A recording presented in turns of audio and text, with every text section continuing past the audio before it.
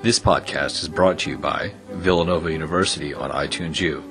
Please visit us on itunes.villanova.edu. These folks have already spoken, and some wonderful comments from the audience. So first, I want to hand the microphone around, and if you have any questions for each other that you'd like to share, please do.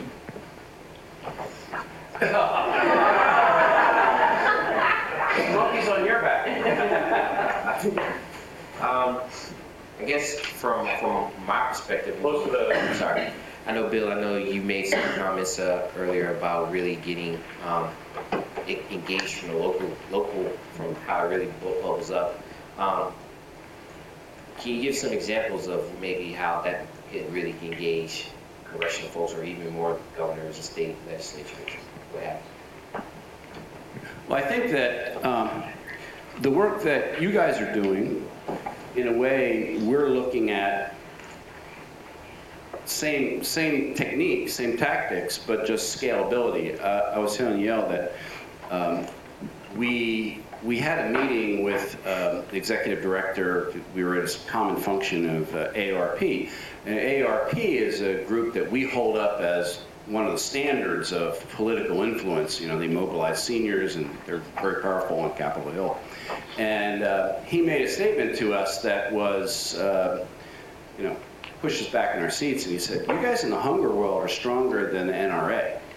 That we actually have more folks in our community than they do. We not only have the support of the academic community and the faith community, the agricultural community, the public health community, the senior community, that hunger is across the board and it's not political. You guys just haven't mobilized, and we're looking like, yeah." So that was really a come to Jesus moment when we realized that, we really can end hunger, but it's in our power to mobilize that group. But as far as the tactics go, it's the same, but the difference is, instead of doing a letter campaign that's just within the Philadelphia, with the Philabundance group that produces maybe, 10,000 letters, we think we can mobilize and produce more than 1 million letters at a time, So it's really, for us, it's a question of scale. I had a question for Barbie, and first of all, Great talk. I'm glad you were awesome. But I don't know if everyone here has seen A Place at the Table. Has everyone seen that? It was just the greatest. And I just have a goofy question for you. I wonder if you would talk a little bit about what it was like to be part of the movie and what it was like when they were filming you, and just all of that, how it felt afterwards to be basically famous within certain worlds, But everybody was, I've been to several screenings, and everyone is always so touched, especially with your story. But I wondered if you could just talk a little bit about your experience of having been part of that. Good morning. Good morning. I'm always a little shy in the beginning, so bear with me a little bit. But as far as being filmed, it was horrible. I'm kidding. It was interesting. In the beginning, when they asked if they can film me, they're like, we don't know what's going to happen with this, so don't worry about it. It's no big deal. And that's why they caught me so many times with my hair crazy and in pajamas. Because had I known that it was actually going to become a film, I wouldn't let them film me in that way. But in the beginning, it was weird trying to get used to the cameras, just being around. But it was kind of cool at the same time. I always tell the story that this one day that I was in the supermarket, they were following me around, and this lady runs up to me, and she's like, "Oh my God, it's Cheaters! Like, do you know you're on Cheaters?" And I'm just like, "No, it's not Cheaters."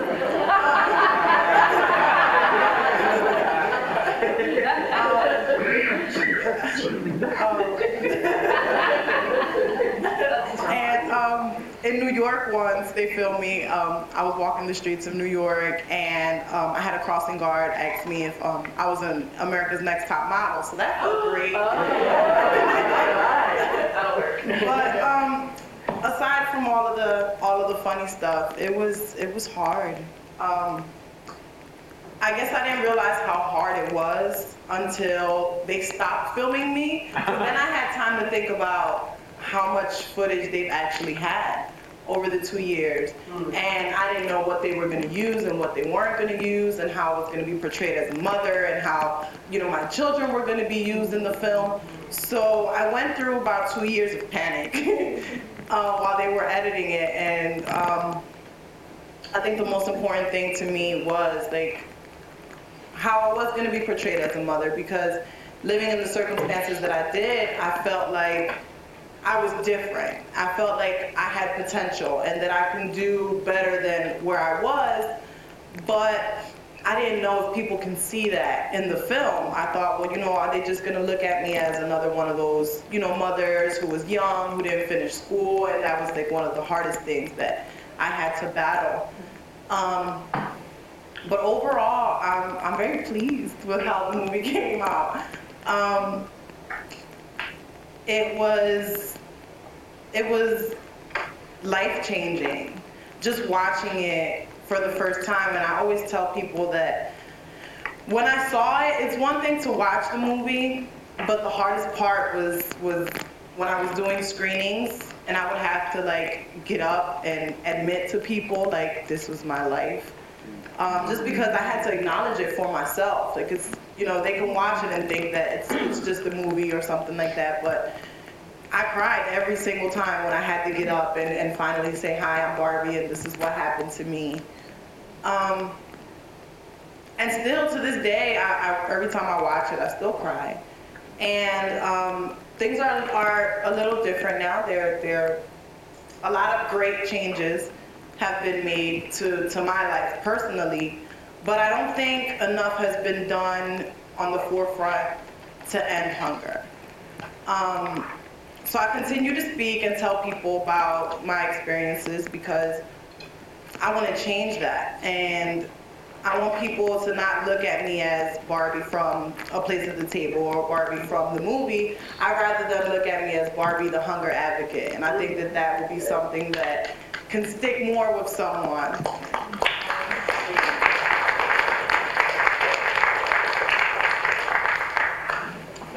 I'm going to have to be the bad guy to grab the mic. But you're going to get to hear more from Barbie after lunch, I promise. She'll tell a little bit more of her story. We are at a point, regrettably, at this point where we need to, in order to move our process along, to break for lunch. So if you want to have more opportunities to talk to the speakers, I know at least two of our previous speakers are going to be leaving after lunch. Yael and Eric are going to be leaving, and Bill, I'm not sure of your plans. Okay, so if you have questions or follow-on things that you'd like to discuss with the speakers, a reminder, the second part of our work after lunch will be Barbie's talk, some more processing in groups, and then we're going to be shifting into the offering of letters. So just be aware of that. I want to give thanks to all of the speakers who have already spoken and given of themselves for this meeting.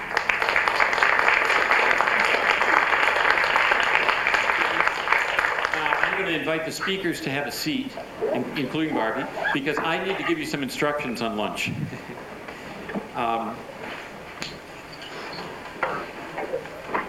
We will have about 45 minutes for lunch. So you're going to be back here. We're going to start right about 1 o'clock because we have a lot to do in the final 2 hours of this event. Here's what's going to happen. The lunches are not in this building for a variety of reasons. We have to go to Bartley Hall, which is out the doors, out those doors, and Bartley Hall is kind of over in that direction. You will find helpful Villanova students who know where Bartley Hall is, showing you the way, so you will not go astray. It is very close. You won't have to walk very far at all. And you are welcome to leave your belongings here.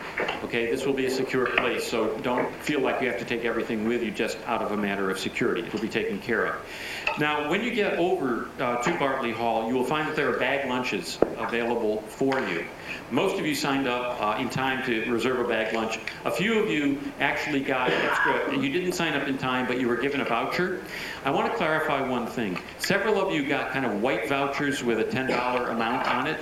How many of you got that kind of a thing? Okay. We actually have more of the regular vouchers that where you don't have to worry about paying more than $10. Just trade your white voucher in for another of the vouchers that everybody else got, so you'll get a free bag lunch along with everybody else.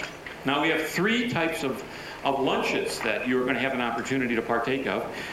And I'm going to tell you the cuisine. It's not from Bill Clark's old firm, but you know that's the best we can do here at Villanova, and it's going to be wonderful. We do have a mozzarella with roasted peppers and arugula on ciabatta.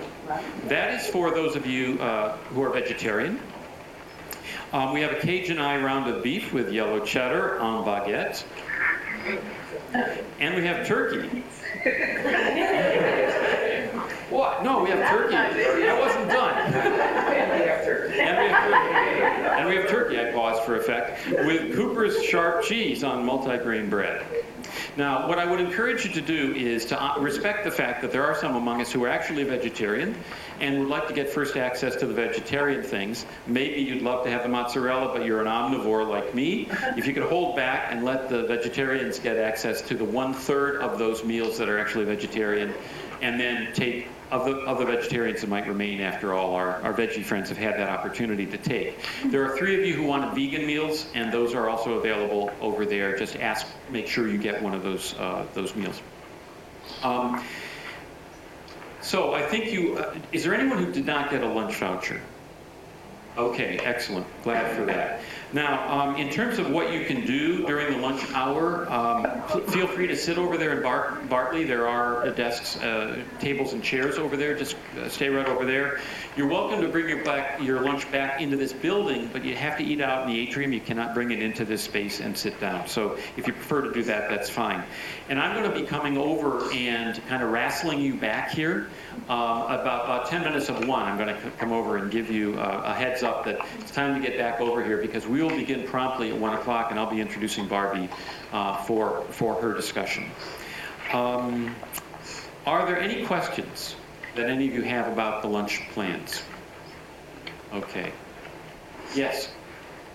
There are at least a couple of people here who have not seen A Place at the Table. Mm-hmm. Could you just describe it really quickly so that we can talk about it at lunch? Oh, excellent. Who of you have seen it would like to? Barbie, would you like to talk a little bit? She's crying. No. Come on. Just describe a little bit about what broadly the picture is, not just your own. Okay. So, A Place at the Table is a documentary. I'm not sure how many people were filmed. I think overall there were like 7. Basically what Christy and Lori, the filmmakers, did was travel the country to show people the different faces of hunger. They documented a child in elementary school and how her being hungry during class affected her life. They documented a pastor and his wife that ran a food bank and their difficulties in trying to help their community.